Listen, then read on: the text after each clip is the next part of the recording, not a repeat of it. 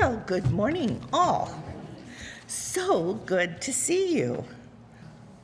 We have Ray here today with us, which we're so blessed to have, and his wife, Ladane.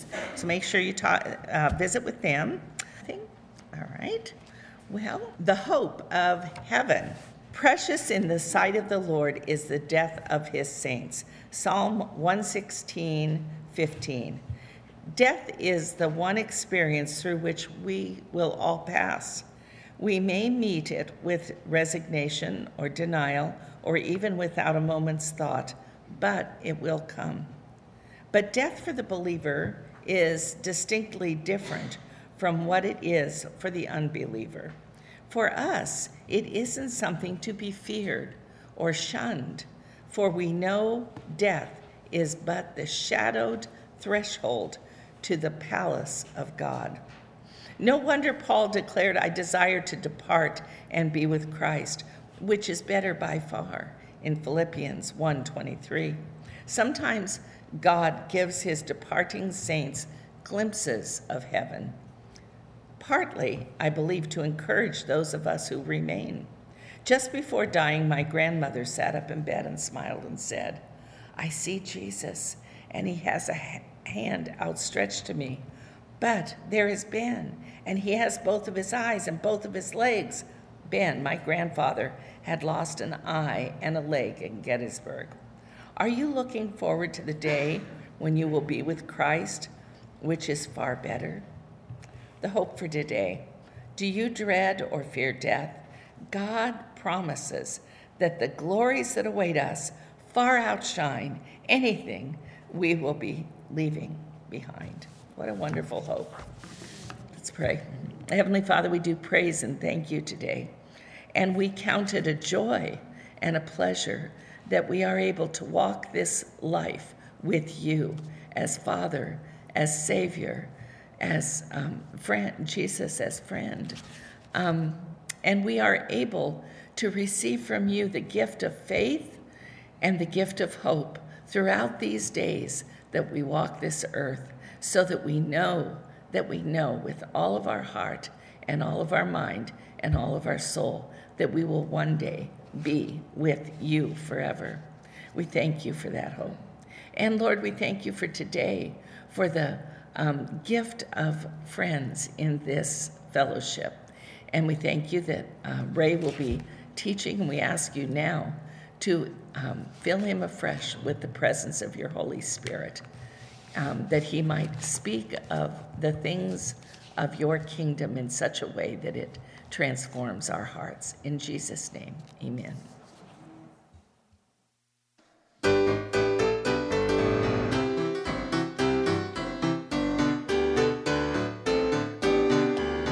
Put on the garment of praise for the spirit of heaviness. Lift up your voice to God. Praise with the spirit and with understanding. Oh, magnify the Lord. Put on the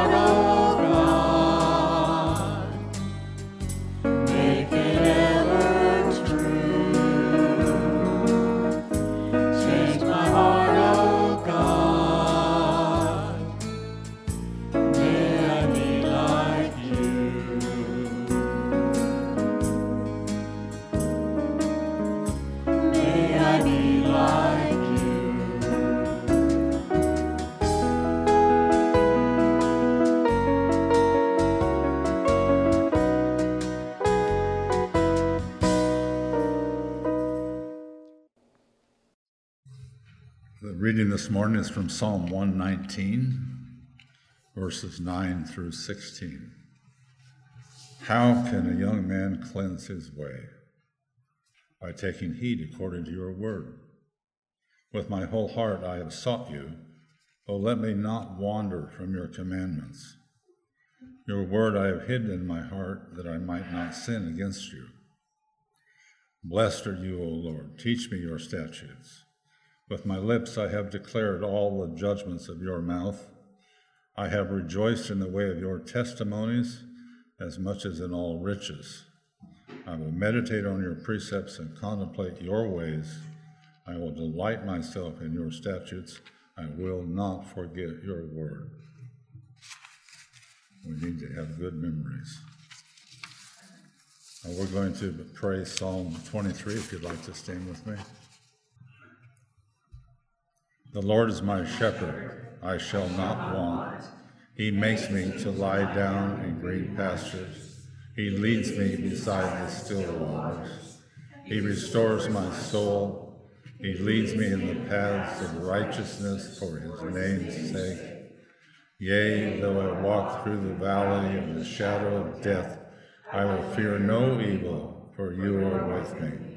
Your rod and your staff, they comfort me. You prepare a table before me in the presence of my enemies.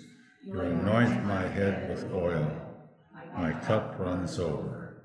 Surely goodness and mercy shall follow me all the days of my life, and I will dwell in the house of the Lord forever. Amen.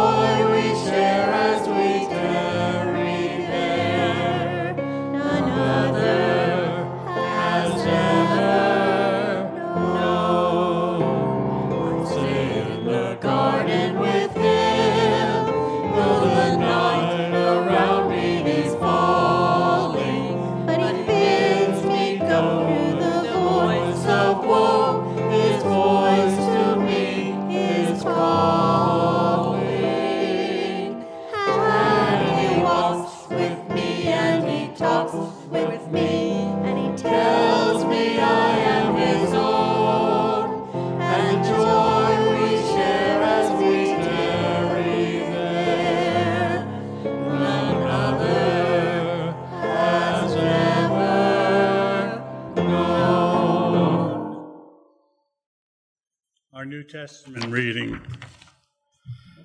comes from the book of Hebrews, chapter 11, verse 29 through 39, and then chapter 12, verses 1 and 2. It was by faith that the people of Israel went right through the Red Sea as though they were on dry land. But when the Egyptians tried to follow, they were all drowned.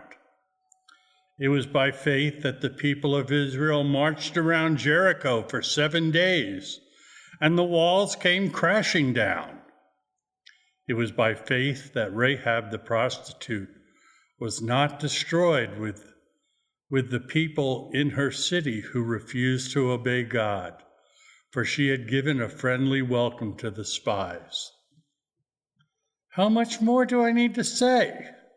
It would take too long to recount the stories of the faith of Gideon, Barak, Samson, Jephthah, David, Samuel, and the prophets.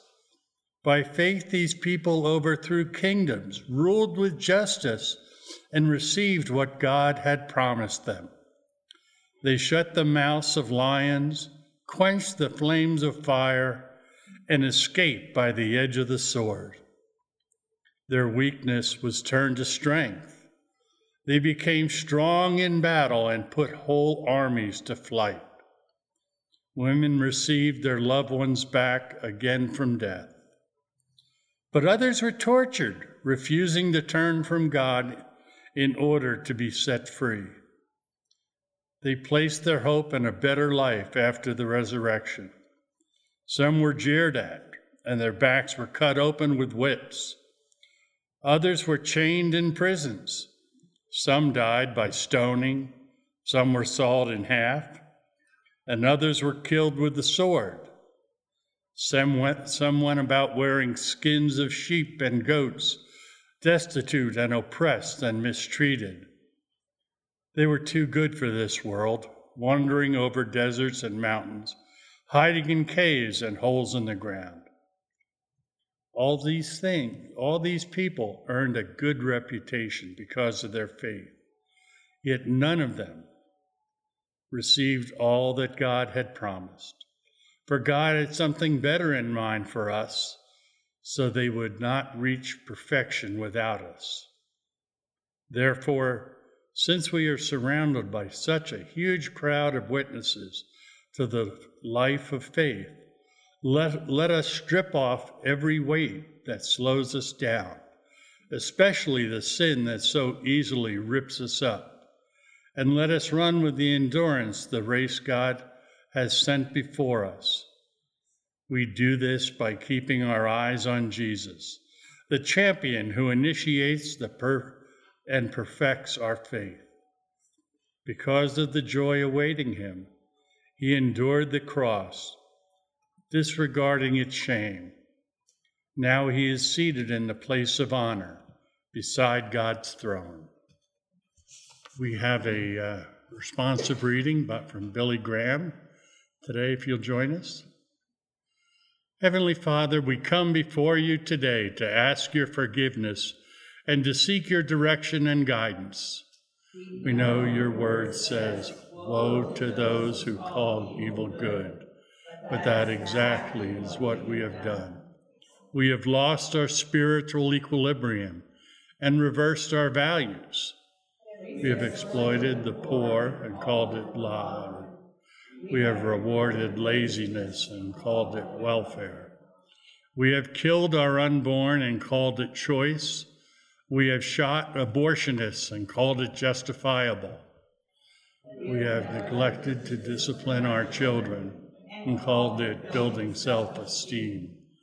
We have abused power and called it politics. We converted our neighbors' possessions and called it ambition. We have polluted the air with profanity and pornography, and we called it freedom of expression. We have ridiculed the time-honored values of our forefathers and called it enlightenment. Search us, O God, and know our hearts today. Cleanse us from sin and set us free. In Jesus' name, amen. Let us pray. Lord of all and creator of all, we've come before you humbly today, and we ask that the gifts that we give, gifts that you already own, that you guide us in their usage, that they show us how they can be used to further your kingdom. Lord, we ask this in your Son, Jesus' name. Amen. I'm going to rise for the doxology.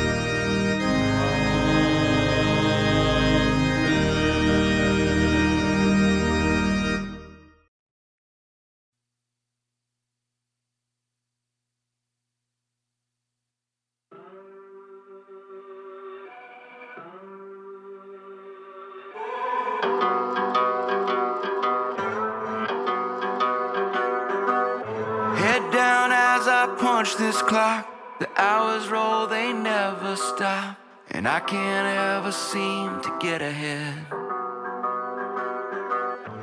Always trying to do what's right, straight and narrow's getting tight. Don't know how much longer I can stand. And I'm wondering, yeah, I'm wondering, where's my promised land?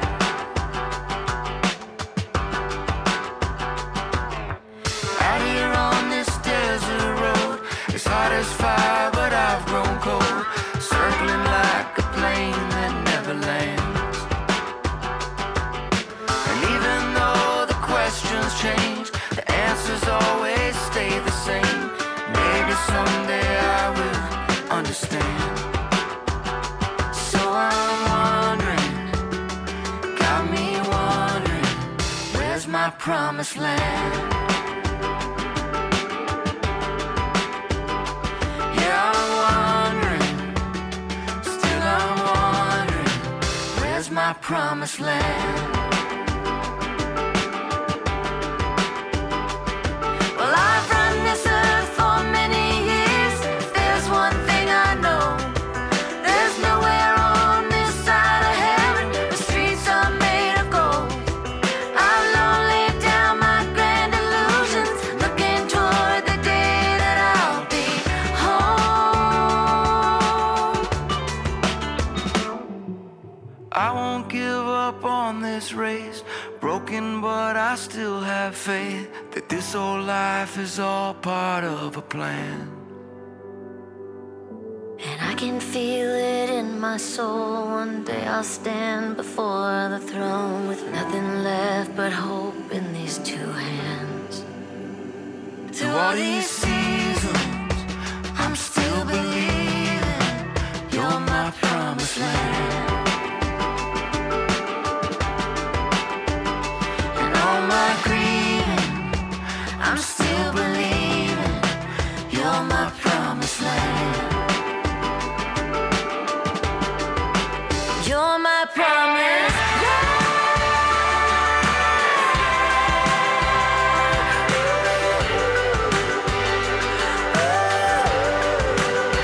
My promise.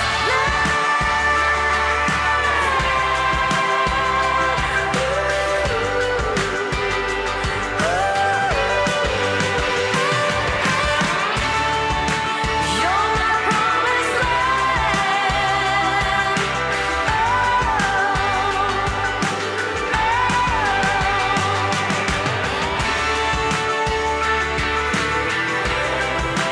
You're my promised land.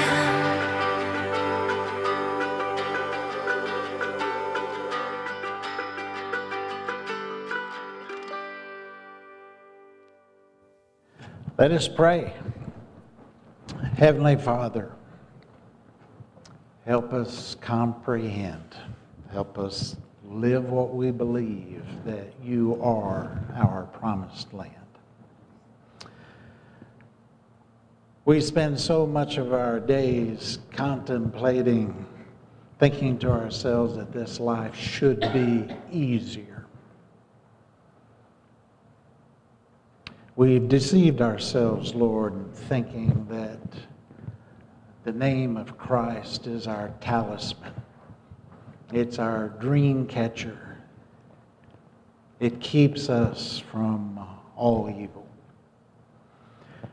It does indeed keep us from being defeated by evil, but we encounter evil at every turn. But the victory is ours. You are our promised land. So, Father, this life, this exercise of faith, it's all yours. The sovereignty is all yours. The providence is all yours. And on our part, it's purely a matter of attitude. An attitude of faith.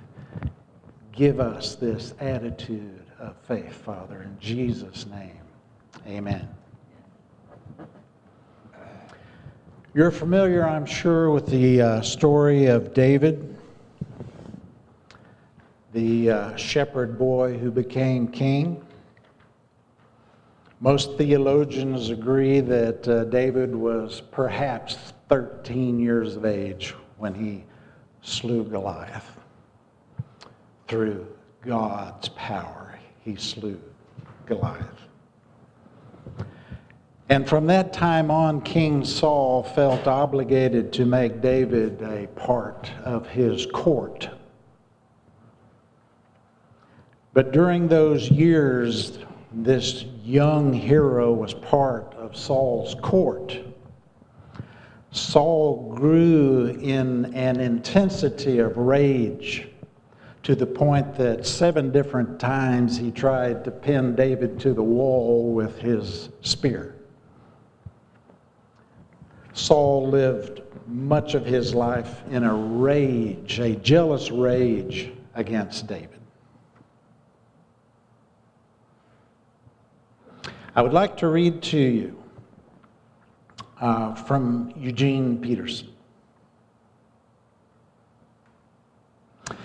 Although King Saul hunting David was the reason for David being in the wilderness, Saul neither defined nor dominated the wilderness.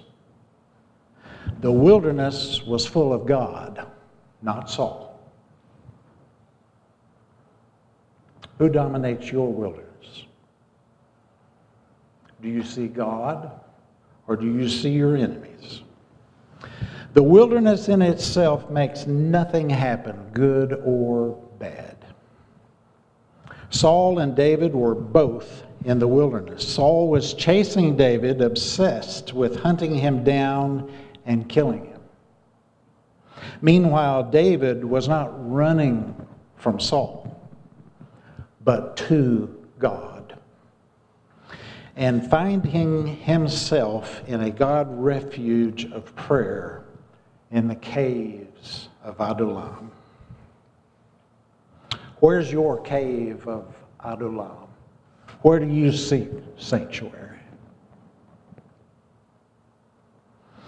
As David prayed, God opened his eyes wide with wonder, and David beheld the glory of God's generous love, his protection and provision in the wilderness. I'm sorry, folks, but the news is you're going to remain in the wilderness until we make heaven our home. We have no choice. We're in the wilderness. You can spend your entire life running from the enemy, but until you learn to run to God, nothing will change. I think of Anne Hesh. That's a sad, sad story. You spend your life pursuing what you think will make you happy. And in the end, you basically die from an overdose of heroin. You spend your life running from the enemy, or you spend it running to God. David spent 7 years running from Saul, but that 7 years made him a man after God's own heart.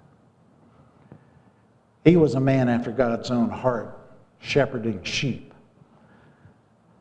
But what proved his gold was 7 years fleeing from Saul. He learned how to live in prayer. He learned how to live in faith. And he lived before Isaiah wrote this verse, but David understood the concept. Isaiah 30:15, in your repentance and rest is your salvation. David knew how to repent. Just read the Psalms. He knew how to repent, and that made him a man after God's own heart. A life of prayer and a life of faith. You can't separate the two. A person of faith will always be a person of prayer. Hiding in the caves of Adullam, David learned not only how to pray, but how to be God-led, how to listen.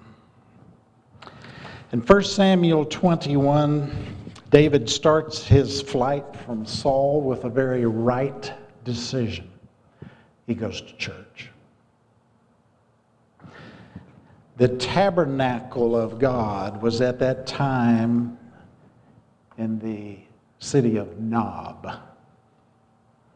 David sought sanctuary there. He sought direction there in God's house.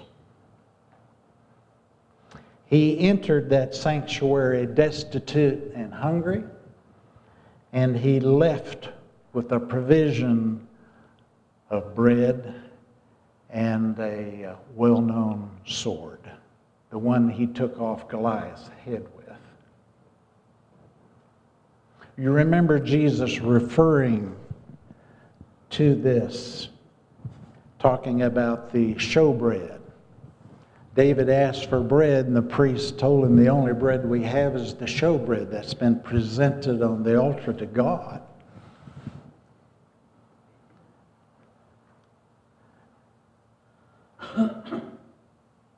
That's the kind of bread I want. I want that bread that's been consecrated to God. I want God's bread. But when we choose to follow God, it will cost us something. We need to count the cost. When we choose to follow God, it will cost us something. It will cost those we love. When Saul heard that the priest at Nob had helped David, he slew them all.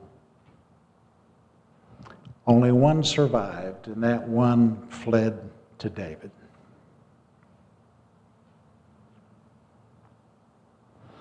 From Nob to the caves of Adullam. My, oh my, take a look here. All of this green is the various routes that David took fleeing Saul over the course of 7 years. From the top of Judah to the bottom of Israel, beyond the Dead Sea. 7 years running for your life.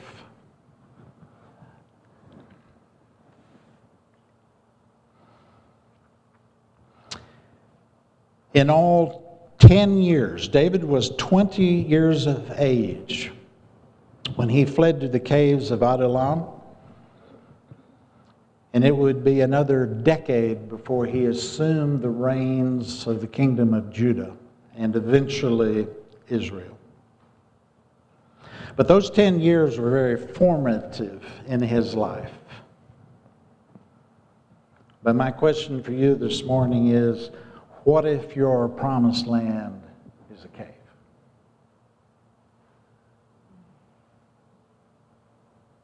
What if your promised land turns out to be a cave?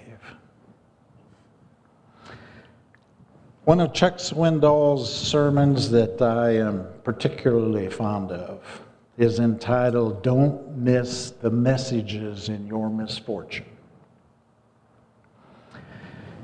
And the theme of that sermon is this: when God wants to accomplish an impossible task, He takes an impossible person and crushes him or her. Are we willing to be crushed this morning? The heroes of faith, Elijah, Jeremiah, St. Paul, all willingly allowed themselves to be crushed.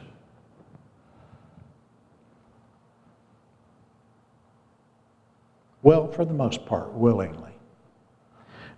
Jeremiah did how shall we say, complained to the Lord.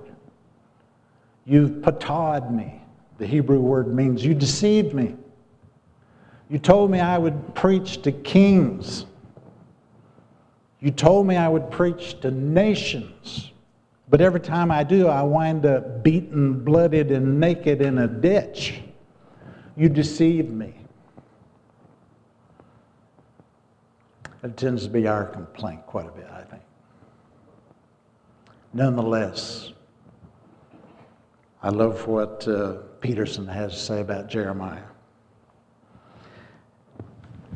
He said if you cut Jeremiah, he would bleed holiness. And what is holiness other than wanting God above all else? Are you an impossible person? If you're living and breathing, you're an impossible person. What is an impossible person? Well, if you're hard-headed, obstinate, stiff-necked, fearful, passive, indifferent, you're an impossible person. You're a real live human being. God bless you. Because you're exactly the kind of person God is looking for. He loves to use the marginalized ne'er-do-wells, the impossibles. He loves to use the maligned, the insignificant, and through them perform his greatest miracles, thereby bringing to his name the greatest possible glory. I think of the angel mocking Gideon. Gideon, man of valor, why are you hiding behind those hay bales?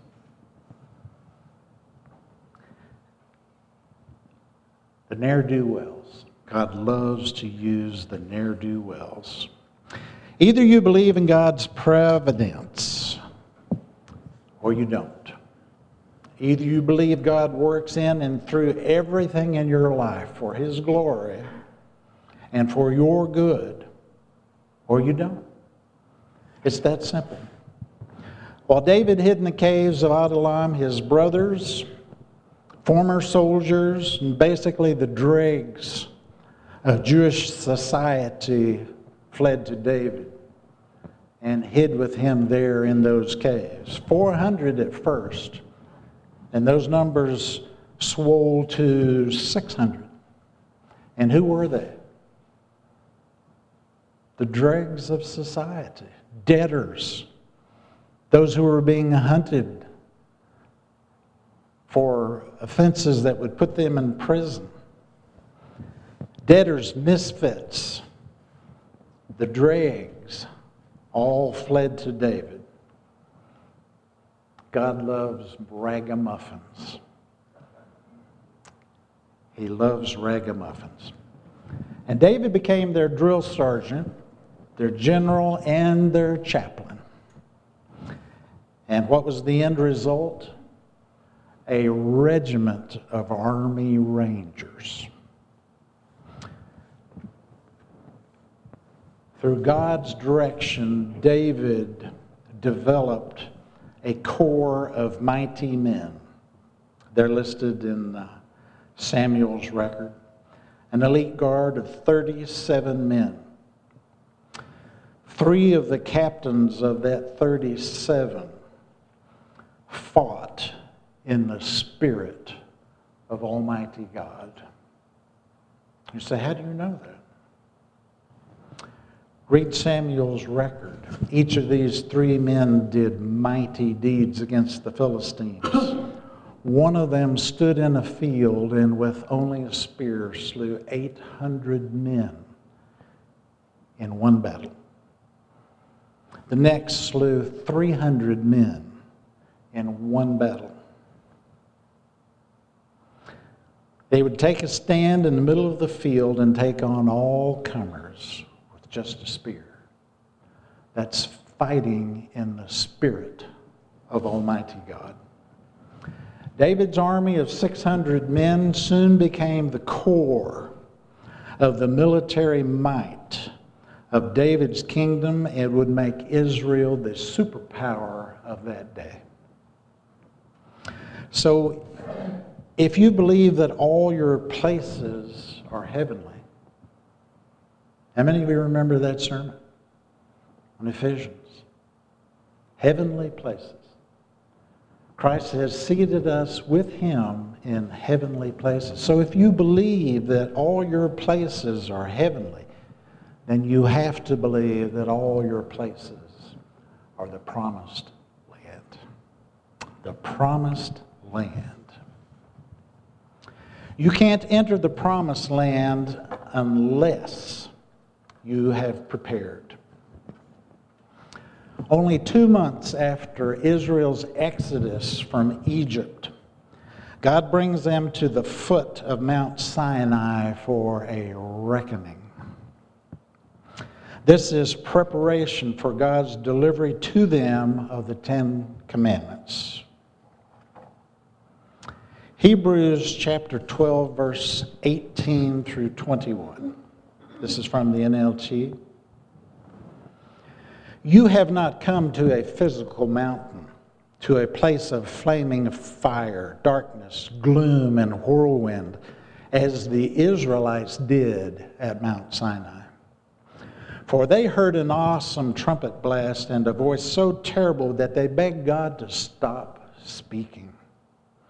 They staggered back under God's command, which said, if even an animal touches the mountain, it must be stoned to death.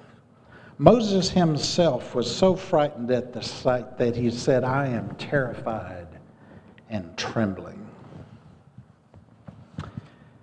Hebrews 12:22.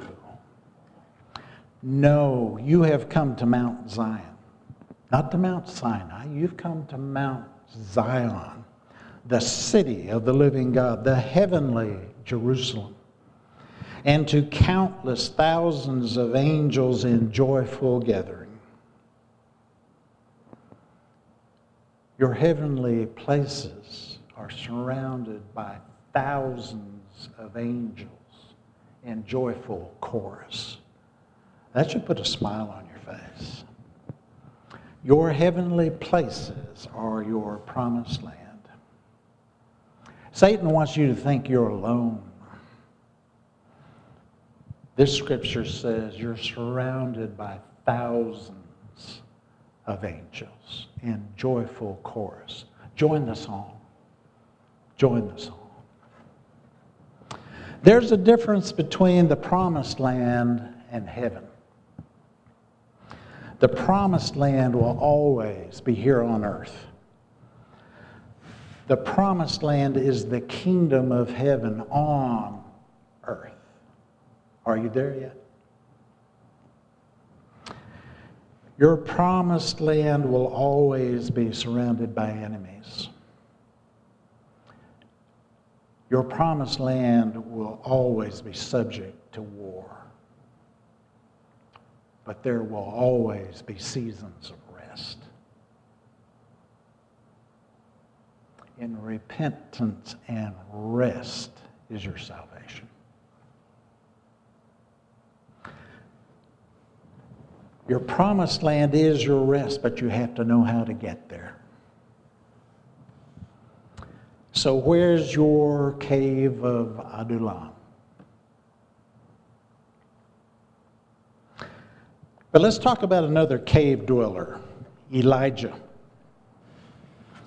You know the story. Elijah has just lopped off the heads of 450 prophets of Baal. You'd think he would be jacked, just ecstatic at having defeated so many of the host of the enemy. But he gets word that Jezebel wants his head, and he runs. But if you're going to run to the mountain of God.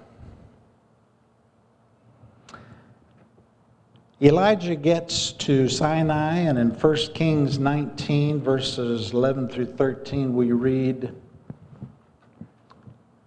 God whispers to him, what are you doing here, Elijah? Go out and stand before me on the mountain, the Lord told him. And as Elijah stood there, the Lord passed by, and a mighty windstorm hit the mountain. It was such a terrible blast that the rocks were torn loose, but the Lord was not in the wind. Think about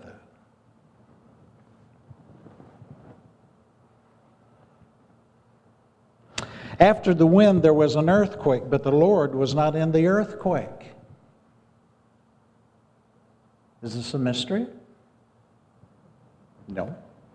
And after the earthquake, there was a fire, but the Lord was not in the fire. This is just like Moses' experience receiving the Ten Commandments on Mount Sinai. The mountain shook. The mountain smoked. It was on fire. And after the fire, there was a sound of a gentle whisper. And when Elijah heard it, he wrapped his face in his cloak and went out and stood at the entrance of the cave. And the voice said again, Elijah, what are you doing here? Elijah, what are you doing here?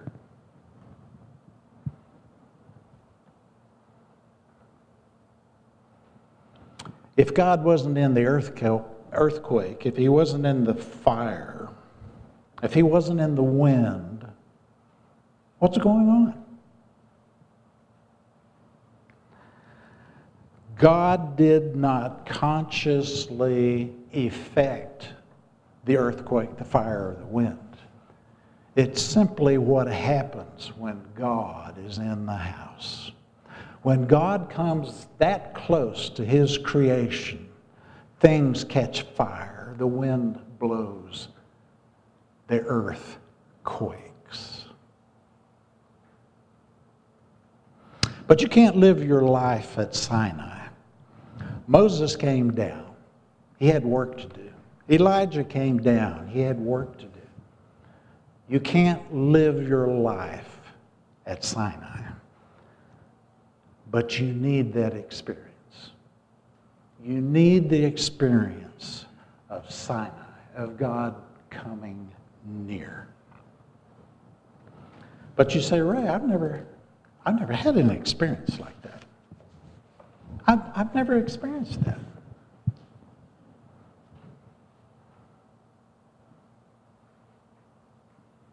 I will boldly say if you haven't, it's because you refuse to go to the mouth of the cave. You refuse to do anything but stay in the sanctuary of your cave. Because if you go out to the mouth of that cave, you will experience God. We all end up in a cave, hiding there for refuge. The question is, are you going to stay there? Moses was summoned to his cave. Elijah fled to his. David ran to his. You need a cave. You need a Sinai. You need a cave of Adullam. You need to seek sanctuary. But while you're in that sanctuary, you need to be patient and have courage and wait for the epiphany. You need a place to sit before God. Psalm 46, be still and know that I am God. You're never going to experience God on the run. You have to sit in his presence. 1 Chronicles 17, verse 16, from the NLT. Then King David went in and sat before the Lord and prayed, who am I, O Lord, and what is my family that you have brought me this far? And now, O God, in addition to everything else, you speak of giving your servant a lasting dynasty. You speak as though I were someone very great, O Lord. What more can I say to you about the way you have honored me? You know what your servant is really like. That's an honest prayer. Lord, you know I'm made of dust. But you have honored me, therefore I praise your name. When you finally arrive at your Mount Sinai or your cave of Adullam, what will you find? Hebrews 12:23. You have come to the assembly of God's firstborn children, whose name are written in heaven. What's that mean, firstborn? Study the scriptures. The firstborn in Israel or Judah received the choicest blessing. If you're in Christ, you're firstborn, and you get the choicest blessing. You have come to God himself, who is judge over all things. You have come to the spirits of the righteous ones in heaven, who have now been made perfect. Cloud of witnesses. Those who have been made perfect. Hebrews 12:1 and 2. You have come to Jesus, the one who mediates the new covenant between God and his people, and to the sprinkled blood, which speaks of forgiveness, instead of crying out for vengeance like the blood of Abel. Be careful that you do not refuse to listen to the one who is speaking. For if the people of Israel did not escape when they refused to listen to Moses, the earthly messenger, we will certainly not escape if we reject the one who speaks to us from heaven. When you get to your cave, be still, listen, be patient, listen. We can tell ourselves that we don't want to be where we are. We don't want to be with the people we're with. We can say, I don't want to keep repeating these same old mistakes.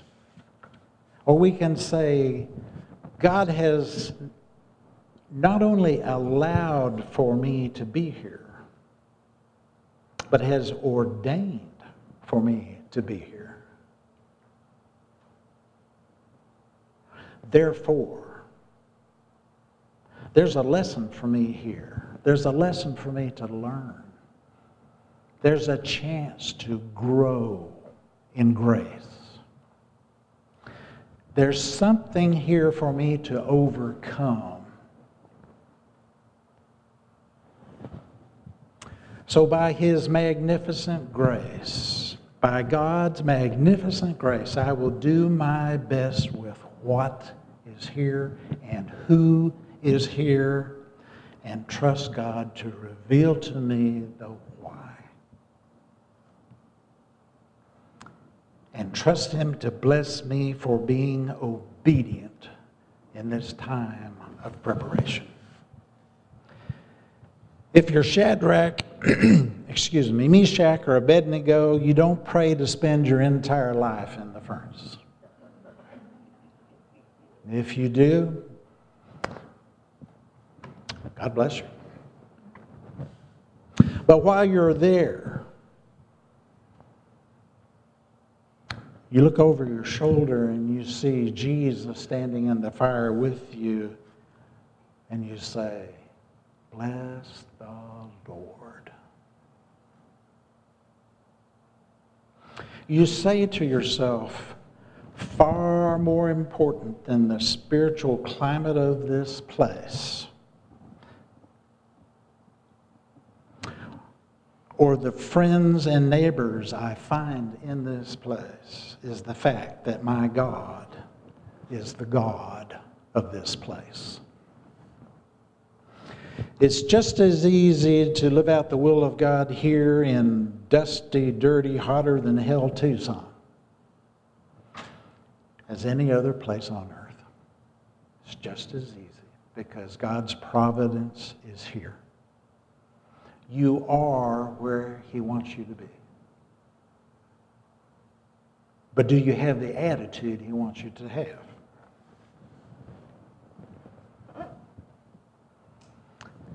Show us that vacant cave, if you would. Adullam.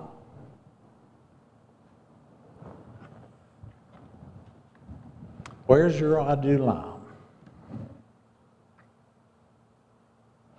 I'd say, give me a hammer, give me a nail, and a broom. I'm going to hang a picture on that craggy wall. I'm going to push the rocks aside and sweep that dirt floor and put a nice rug on it. I'm going to hang a Coleman lamp from the ceiling. And I'm going to be happy in Adullam. This is the place the Lord has prepared for me, and therefore I'm going to rejoice. St. Augustine said this: a Christian should be an alleluia from head to foot.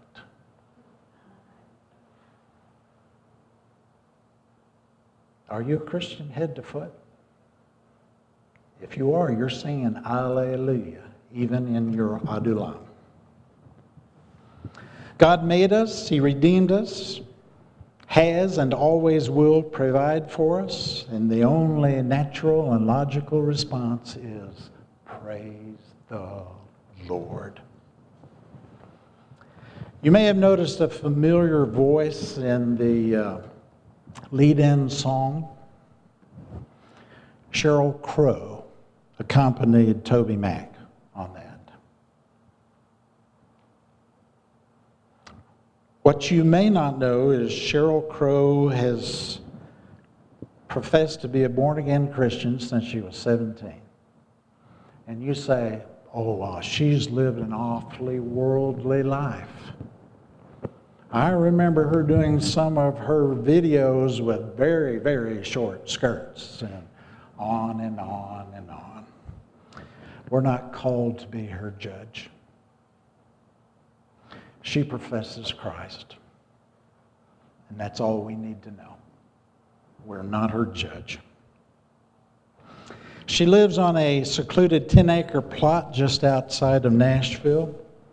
And recently she bought an old Baptist church that was scheduled to be torn down, had it moved to her 10 acres.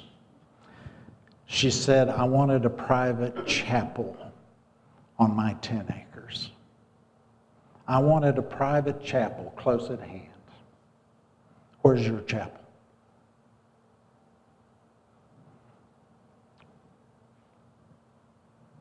It doesn't have to be a rejuvenated old Baptist church. It can be a closet. It can be a she shed. It can be a line shack on the South 40. But you need a chapel. You need a prayer closet. You need a sanctuary. Someplace where you can sit before God. Whenever, wherever you erect your chapel, this is what you do there. You make it your own personal holy of holies.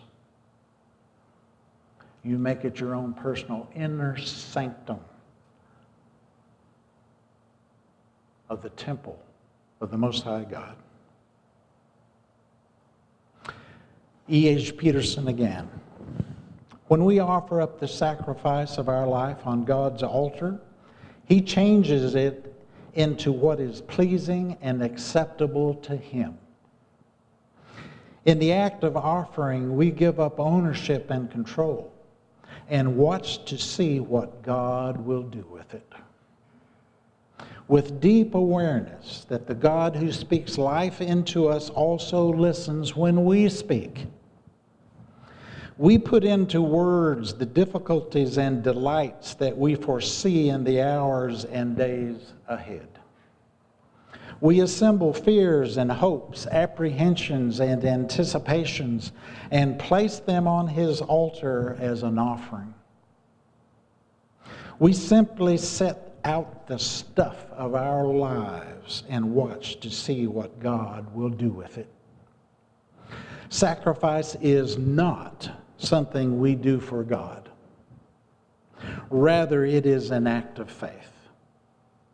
And having acted in faith, then we take a seat and watch and see and behold the fruition of what Almighty God has set in motion in our lives,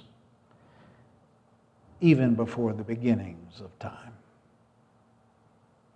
We sit and watch and listen.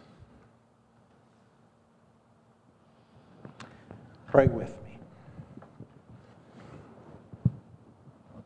Lord, we believe that which we can't see in this life is far more important than that which we can see. That which we cannot comprehend is far more important than that which we can see, that which we can touch and feel. We believe that which looks like the wreckage of our lives is the very material, the fuel you use to make a great bonfire of blessing in our lives. And we offer up to you all the mistakes, the meandering disobedience of our lives. We offer it up to you, Lord, in praise and worship. We bless your name, and we confess you are our promised land. Bless your name. For my benediction this morning, Hebrews 12:28. Therefore, let us be grateful for receiving a kingdom that cannot be shaken, and thus let us offer to God acceptable worship with reverence and awe, for our God is a consuming fire. Blessings to you this morning.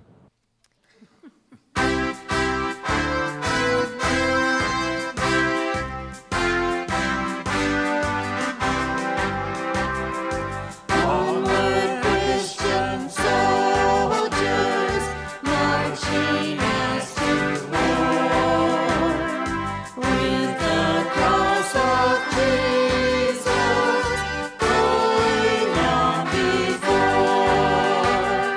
Christ the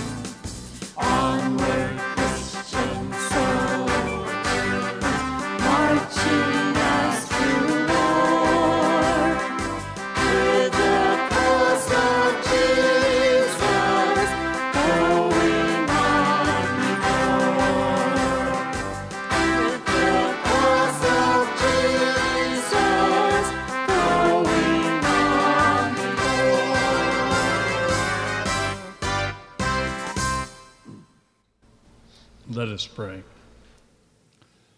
Heavenly Father, let us know that you're always with us. If we look to you, we trust in you, we believe in you, that you will be there. We may have to run and hide. We may have to seek protection, but it doesn't matter. Wherever our individual caves are, there you will be also. You will provide the comfort and the trust that we need to move forward and be your people. This we lift up in Jesus' name. Amen.